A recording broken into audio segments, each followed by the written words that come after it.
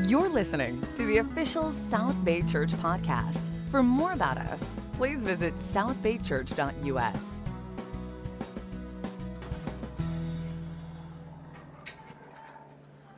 Good morning, South Bay Church.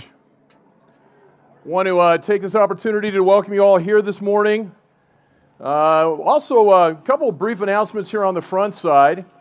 I think most of you know Ruben Cordova, and maybe not as many know Christy Porter, but as of yesterday, they are an engaged couple. Amen. And as you look around this morning, you may see some faces over the last few weeks that you may not recognize. We do have a number of amazing brothers and sisters from the metro region that are looking at transitioning on into South Bay. Most of them live within a very close distance of here, but let's welcome them. If you guys want to give a wave out so people know who you are, it's great having you guys here this morning as well. Definitely after months of not meeting together in person, I love the fact that we're coming back together. I was a little surprised to see quite as many of you today as we are seeing, and that I've got a couple texts, hey, it's drizzling, or, California rain, I guess, is drizzle, right? So for those of you that, maybe live a little bit further out and the weather was a little bit different than what we're dealing with here, we welcome you at home as well, especially any guests that are visiting with us here today. I can't tell you how much I have missed this, yet when we think about what's going on in the world today, for me, it's still a very somber time as we consider the disunity and division that's plaguing this nation. This morning as we turn to God's Word, we're going to consider how God intends to use His church in the presence of His world as a means of revealing His character and the power of the gospel, and for all the purpose of winning as many souls as possible to Him. Amen? I really appreciate Brian's recommendation on reading Romans backwards. But before I tag that, I did want to mention, many of you know I've been involved with Steve Staten for years with conflict resolution and just working through different situations that we have within the region, outside of the region. I think I'm a little bit of a glutton for punishment because I just completed another 15 hours of training for the ICOC Peacemakers program. It's a global task force that we're putting together, people from all over the place with a common vernacular, a common means and approach to just helping, when we have family, sometimes there can be conflict. We know that in our biological families or adoptive families, whatever we're dealing with, sometimes there's conflict, right? And Jackie just said I needed to make sure that our youth ministry gets into, Gina, where are you at? Okay, so you can see her jumping, I can't, but if you're in the youth ministry, please go join Gina. But again, I appreciate Ryan's recommendation on reading the Romans backwards. And I wanted to start out this morning by reading an excerpt from the book that I personally appreciated when it came to Arthur Scott McKnight's perspective. McKnight says, "For decades, I've read and listened to scholars and heard preachers on Romans 1 through 8. And one would think after listening or reading that those meaty chapters were written for a theological lectureship rather than to a local church or a set of house churches in Rome in the century when Nero was emperor and Paul was planning his future mission to Spain. One would think the listeners were theological savants geared up for the latest theory of atonement or soteriology." Now, many of you know I have a relatively extensive vocabulary. I do have to admit publicly I had absolutely no clue what soteriology is. So I think it may be up on the screen. You can see it on the screen. Just short definition is it up there? Okay, well, you can read it. I don't want to spend the time on it this morning. But just really 2 words, doctrine of salvation is what we're dealing with. Ultimately, these so-called experts, this is me speaking now, make it way more convoluted than it really is. Rather than a letter that was written and presented to Christian brothers and sisters in house churches in Rome to help them understand the significance and the power that is accompanied by unity and the family of believers living out their Christianity. That's the simplest terminology that really describes that entire book, and we're going to take a look at that this morning as we move forward. What this shows me is how many people miss the point of Romans. To me, Paul simply is talking about the ups and downs of family. Ultimately, it's family, our church, our faith family. If we listen to Christ's teachings and imitate Christ's way of life, there's this amazing degree of strength there. There's purpose there. And that with those things, others will see for themselves that there is something they're missing when it comes to this life and the things that we deal with today. And that thing that's missing for most people today, this thing that conquers everything, is quite simply a four-letter word. The word love. For those of you chuckling, I don't even want to ask where you went with that, but anyway. Title of my message this morning is The Law of Love. We're going to be starting out in Romans 12, verse 9 through 21. You know, at first read, these verses may appear to be a long list of commands, but there's a progression here that Paul walks us through. Paul begins with a focus on relationships with the church, and then he moves outside of the realm of the church to include our relationships with those outside the church. And during this time in particular, it was opponents to the church. You know, all around us, people are searching for purpose, something bigger than themselves. They're looking for peace. They're looking for justice. They're looking for hope. They're looking for love. And I'm not going to go to that country western song that some of you have already got going on in your mind. But while we're called to proclaim the gospel with our lips, we must also recognize the significance, the importance of our transformed lives. That joined together, we're designed by God to announce to the world the kind of hope that He offers through His Son, Jesus Christ. We must speak the gospel, which we know, but I think for me the thing is the most significant thing, and hopefully this is a mindset, a culture, a character issue that we can all embrace, but most importantly for me, and hopefully for us, is that we have the opportunity and we are called to live life in a way that makes the power of the gospel visible to a watching world. For those of you that profess Christianity, do you feel sometimes that you're under a microscope? Do you feel like if you step a little out of line that there are people that are going to call you on it?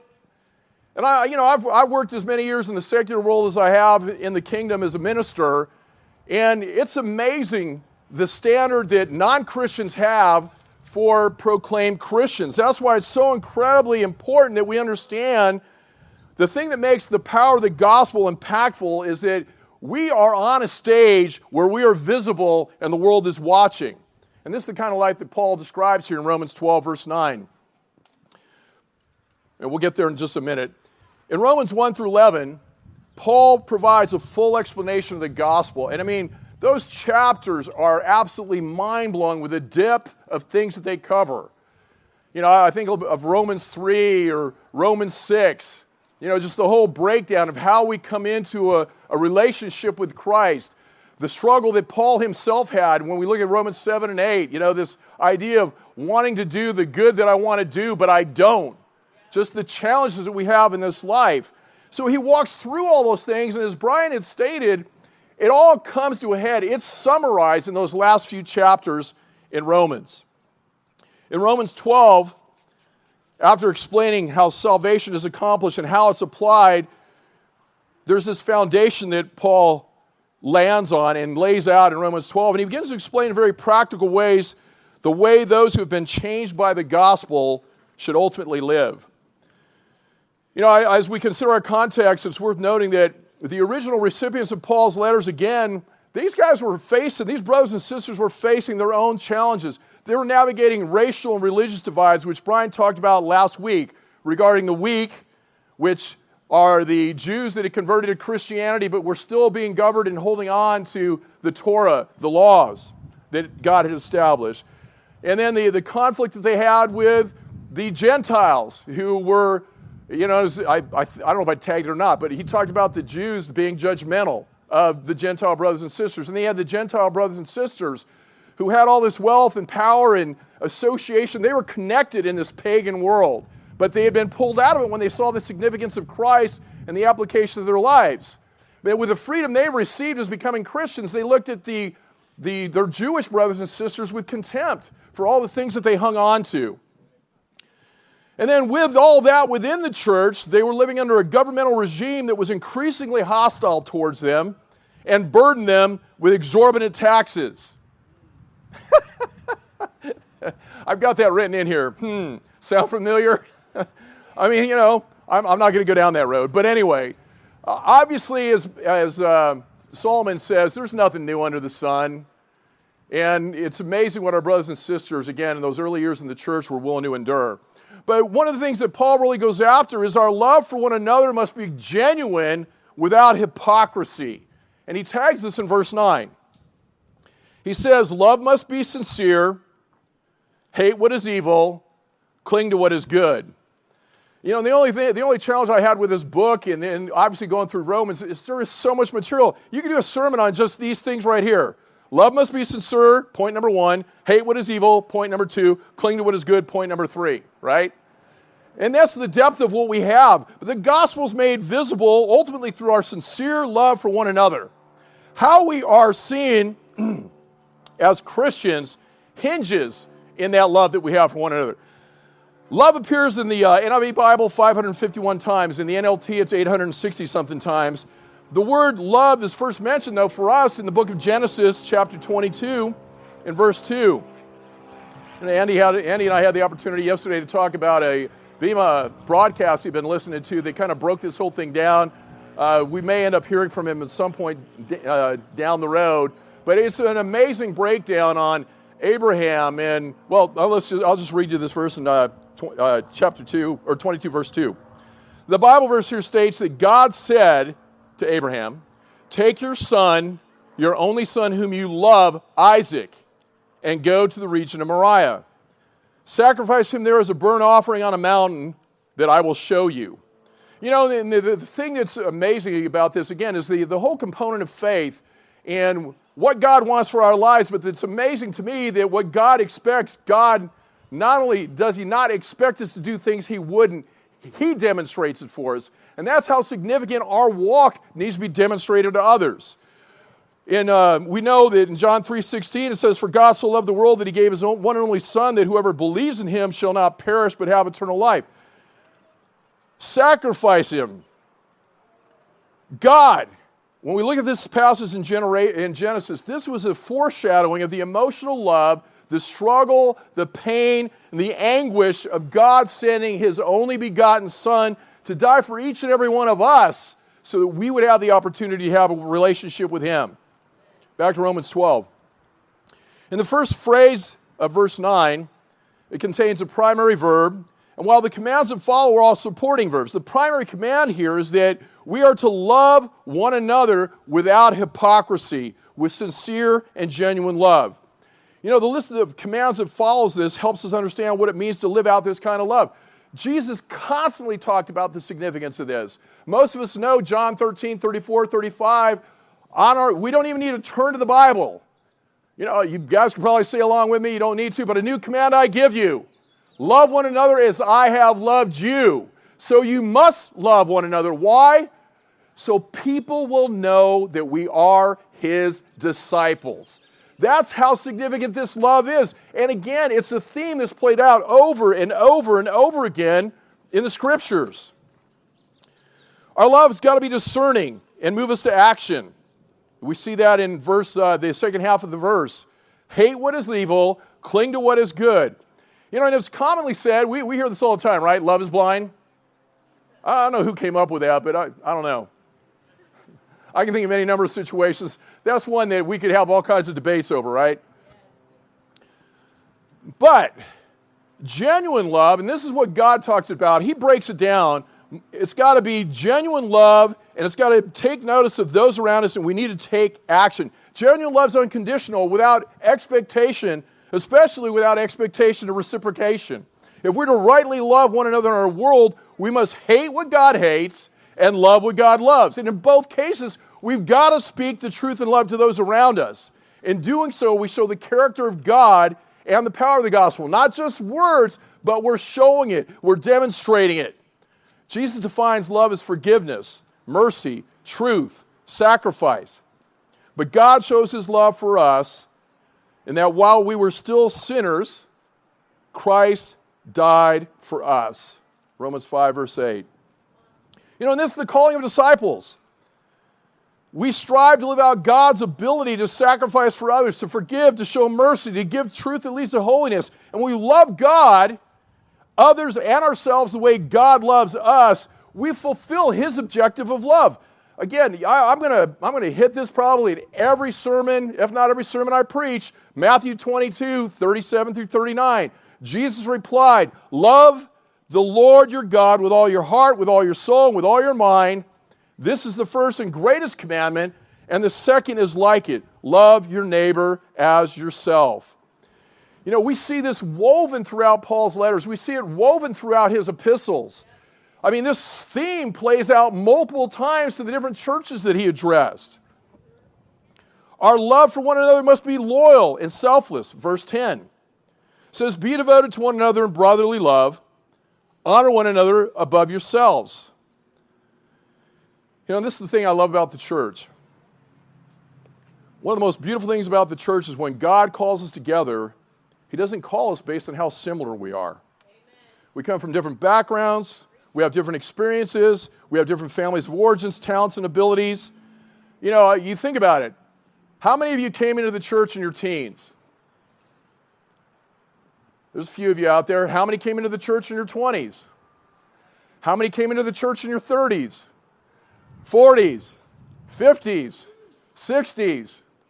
We have any takers? 70s, 80s. Jackie, how old was your mom when she became a Christian?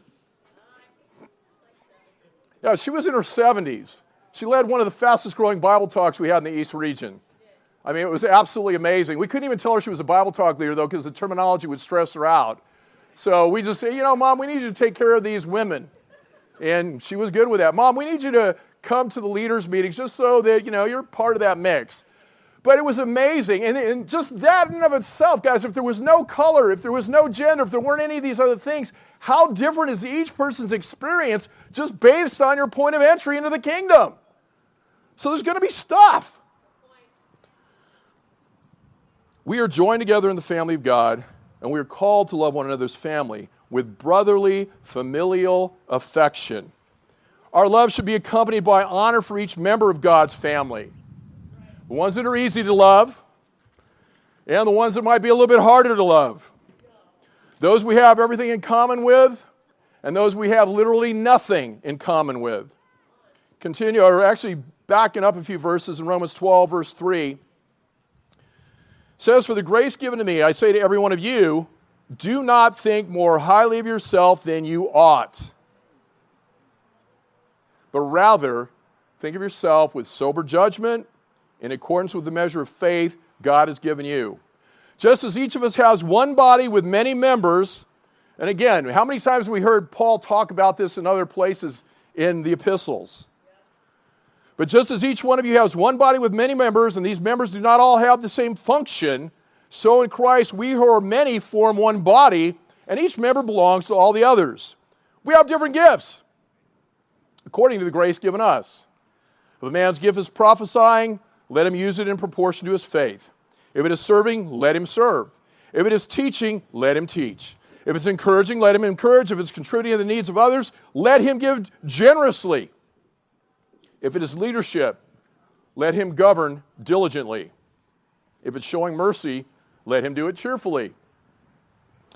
And you know, just based on things in general, as I'm reading through this passage, I was a little surprised that it doesn't say anything about the gift of opinion. Any of you guys see that in there anywhere? Does it say anything about the gift of opinion? Me either. We have 771 members. Hey man, I'm just going to leave it alone. We have 771 members in the coastal LA region.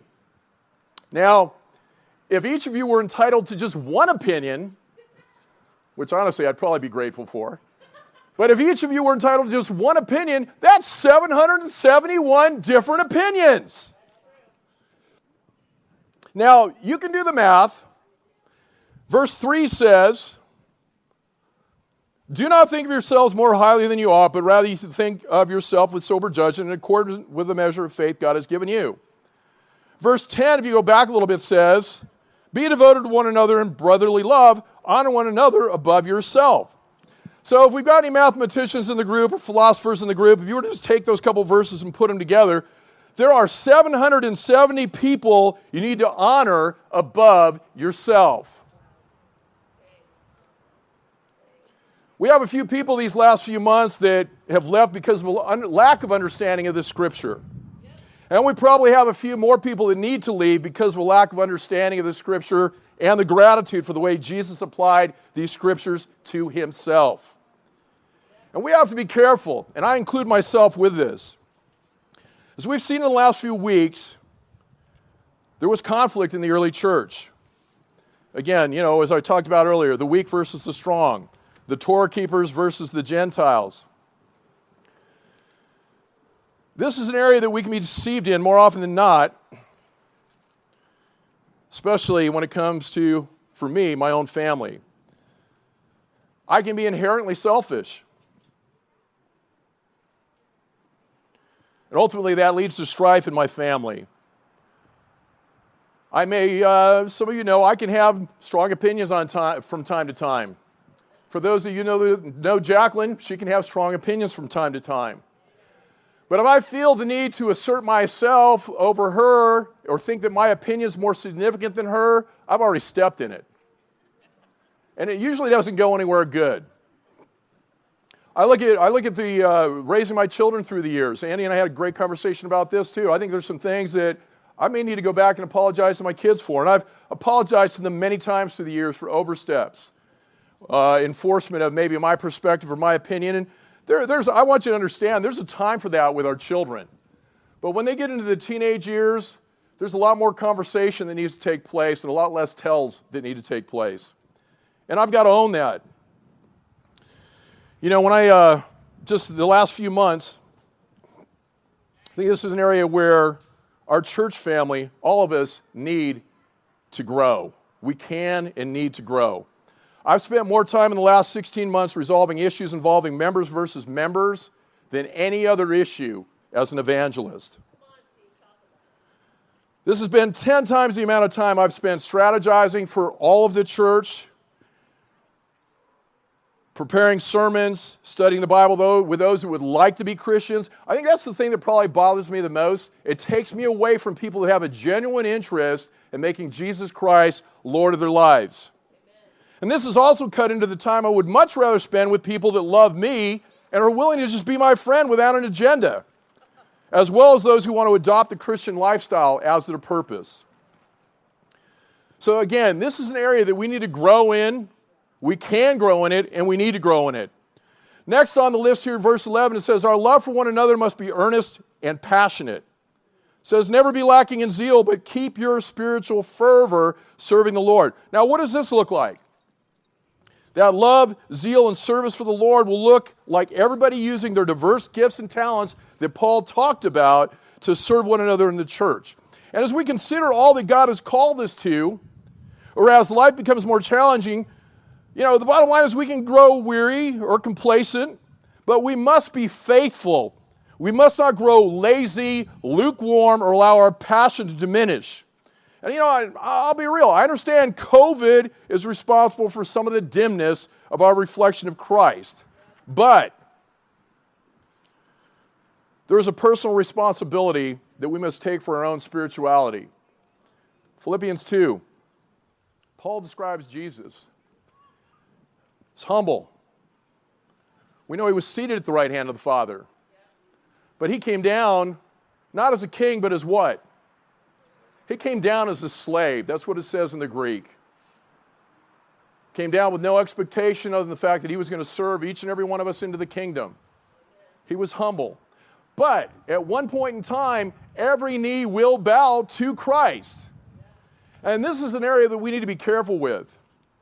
In verse 12, it says, therefore, my dear friends, as you have always obeyed, not only in my presence, but now much more in my absence, continue to work out your salvation with fear and trembling. For it is God who works in you to act according to your own good purpose. Your own good purpose? No, his good purpose. His good purpose. Then it goes on. Do everything.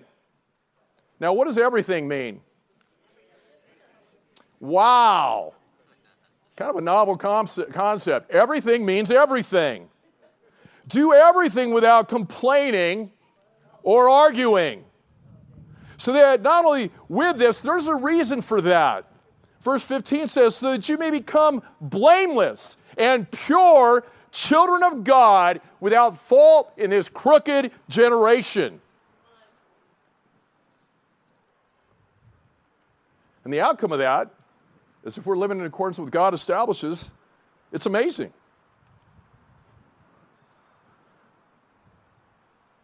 If we do those things, you will shine like stars in the universe. And one of the things that I love most about dusk is when you see those first few stars. Usually it's planets, okay? I mean, let's get real. Mars, Venus, they're usually the first thing you see. But looking up, and does it not grab your attention? I know it grabs mine. How many of you have ever gotten out of the city and looked at the sky?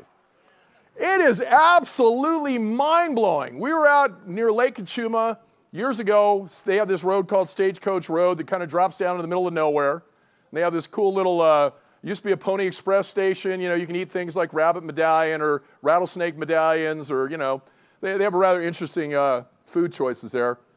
But I remember driving back at night, and we pulled over. My daughter got out of the car and looked up, and she was overwhelmed. She was little. It literally freaked her out.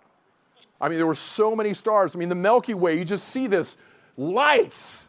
I mean, a band of lights in the sky. And that's who we can be in this lost world if we're willing to live in accordance with what Paul establishes here. Verse 16, again, you can shine like stars in the universe as you do what?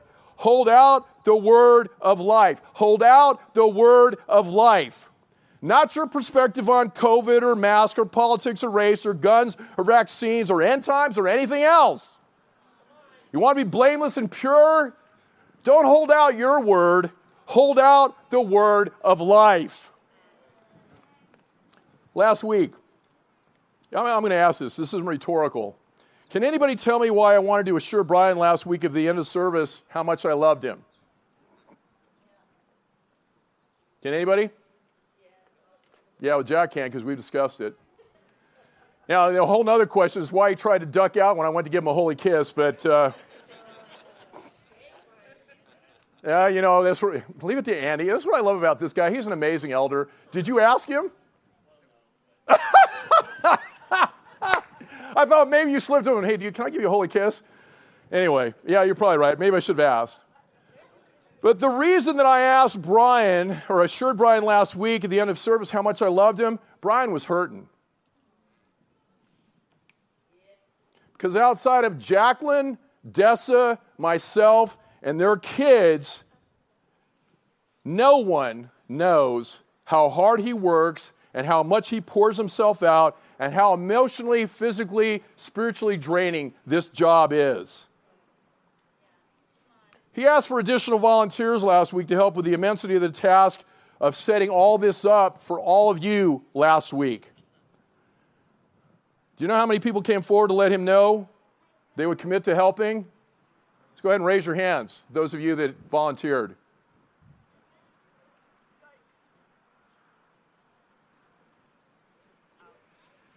You're already in that mix, bro, but thank you. That's concerning to me.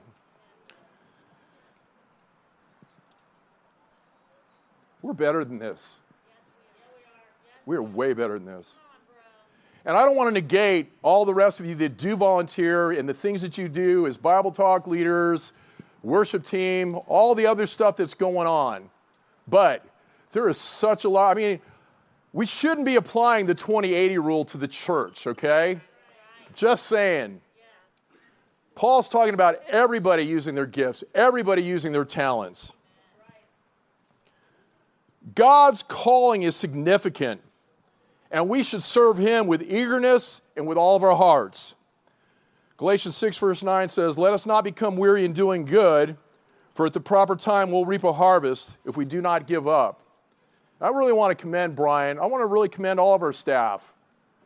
It's been a wearisome months. You know, we talk some stuff from time to time.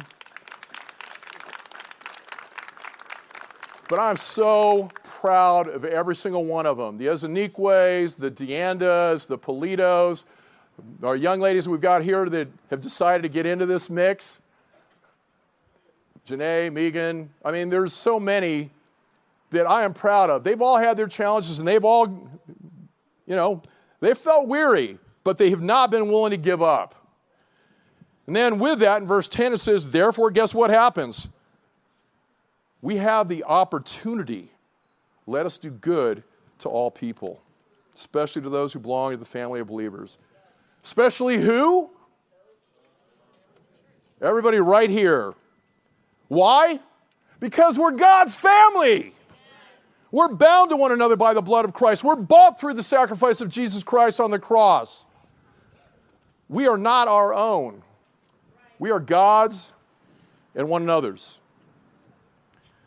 You know, one love for one another is shown as we maintain a godly perspective. Verse 12, it says, be joyful in hope, patient in affliction, faithful in prayer.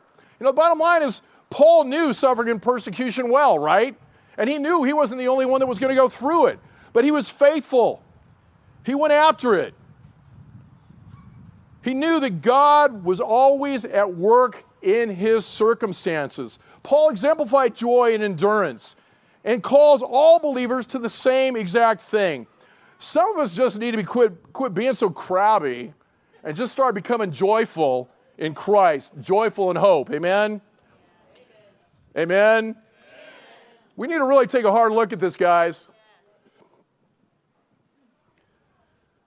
We may be tempted to look at our world with disdain, judgment, and contempt. And I've been there on occasions, and I got people to check me when I start getting squirrely, and I'm grateful.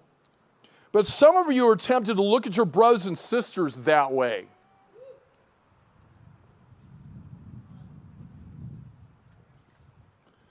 Just because they may think different than you, they look different than you, they vote different than you, doesn't give you the right to try and enforce your perspective on them in those areas. It's an insult to your Father in heaven, and it needs to stop. We must remember the hope of the gospel and the embrace of the call to endure what Paul has covered.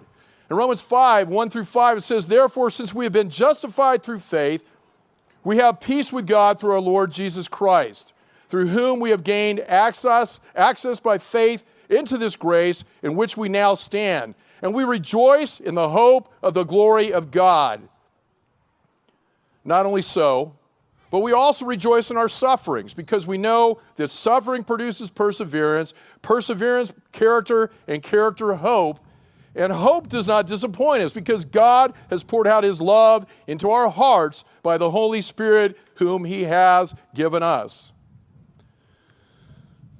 But finally, our love for one another must be generous and tangible. Verse 13. Verse 13 says, share with God's people who are in need. Practice hospitality. You know, this is one area of my life that gives me a lot of joy. There's not a greater joy for me than having people over to our house for a meal. You know, we got the brothers and sisters in the Metro coming over here within the next week or so. I'm so grateful we've been able to start doing that again, that we're opening it up and we can have people out. And South Bay Church has ultimately been a church that understood this. The 4 F's. Can anybody tell me, not the 4-H, but the 4 F's? Can anyone tell me what those are? Faith, family, food, fellowship. There's probably a few other ones you could throw in there. Fun. I know one year Karina designated, I think it was 2018, the year of the party. You know, there's a reason to get together and celebrate our oneness in Christ. Let's get back to practicing hospitality again, which is literally having strangers into our homes. Let's give them the opportunity to see the embodiment of Christ, true family. And then in verse 14 through 16, it says, bless those who persecute you. That's a hard one.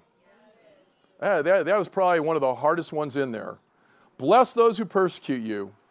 Bless And then he ups the ante here. Bless and do not curse. Rejoice with those who rejoice, mourn with those who mourn, live in harmony with one another. Do not be proud, but be willing to associate with people of low position. Do not be conceited. Did I just lose the speaker? Okay, well, I'll just take it up a notch. Let me know. Give me a high sign so I don't blow people out. But as we live out the good news of the gospel, really understanding what's going on here.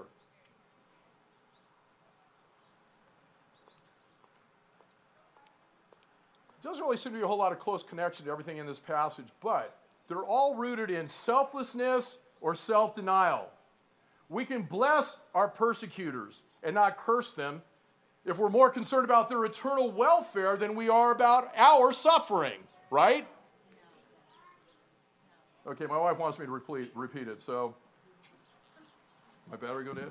Yeah. So.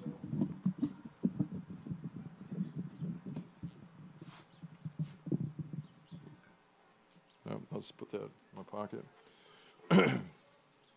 Okay, so we can only bless our persecutors and not curse them if we're more concerned about their eternal welfare rather than our suffering. We can rejoice with those who rejoice and weep with those who weep if our focus is off ourselves and on others and their situations. We can only be of the same mind with one another, not be haughty, wise in our own estimation if our eyes are on the Lord and others, not ourselves. Selflessness is the thread that ties all three verses together.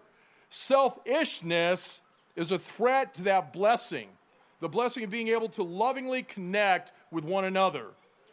So as we live out the good news of the gospel within our community of faith, we have a great opportunity to display the character of God and show our world the example of the love of Christ. We must recognize that the living church, that living for Christ means being willing to give up what we have to those in need. The church is to be the appearance of the gospel whose overriding perspective is love. So this is what the gospel looks like when it's played out in our everyday lives. This next one's going to be on the screen here in a second. Take away the church, the body of Christ, Christ's family, and you take away the visible manifestation of the gospel in the world. Take away the church, the body of Christ, Christ's family, and you take away the visible manifestation of the gospel in the world. Now, what I put before you today, one of the reasons that Christianity is on a decline is because this doesn't exist in the lives of everyone that claims to be Christians. But it needs to exist in our lives as disciples of Christ. Not just as individuals, but as God's people bound together in churches. This is the clearest picture the world will see of who God is and what His will is for them. You know, in chapter 12 to 13, he shows that unity will come from a commitment to love and the ability to practice forgiveness of each other, to put others above ourselves, and to serve one another. Conflict. Guys, it's inevitable in family. I'm just glad most of you don't get to see what it looks like around the holidays with the Browns and the Moricis. It's very spirited, as I'm sure comes to a shock to those of you that know us well. In our church family, our faith family, conflict is inevitable, and it can only be overcome through unconditional love, the hard work of forgiveness and reconciliation, which can only exist if we're rooted in Christ. And I know part of the COVID fog with some of us is we're not rooted in Christ. Think about what you spend time with in the course of the day. And I'm not talking about work. Work's a given. We got to put a roof over our heads, food on the table, all that. But what does your time away from work look like? Where do you go? What do you watch? What do you read? And is it anything that's going to strengthen you as a Christian? Is it anything that's going to give you the ability to deepen your roots? See, this is how we'll show the greatest of Christian virtues, love, which fulfills the Torah's greatest command to love God and to love your neighbor as yourself. I'm going to close in chapter 13, verse 8. This is an amazing summarization to everything that Paul laid out as to our conduct, how we should live our lives, how to deal with opposition, all these different things. Paul says, let no debt remain outstanding, except the continuing debt to love one another. For whoever loves others has fulfilled the law. I love that. I mean, it's a lot easier for me to work through whatever my issues are and to love any individual than it is to think through the 634 laws that were established in the Torah. I mean, just imagine trying to go through that inventory list every day. No, thank you. The commandments, you shall not commit adultery, you shall not murder, you shall not steal, you shall not covet, and whatever other command there may be. See, Paul he could have recounted all of them. He was an attorney for the faith back in the day with his Jewish brothers and sisters. He could have walked through every single one of them. Whatever other command there is, doesn't matter. They're summed up in one command. Love your neighbor as yourself. Love does no harm to a neighbor. Therefore, love is the fulfillment of the law. What an amazing few words. Love is the fulfillment of the law. You get that down, you got the rest of them down. And you know what? The world's going to look to you and see a difference in your transformed lives. The love that you have for one another will be the thing that wins others to Christ. This is the law of love. This is the church. This is the gospel made visible. Let's pray for communion.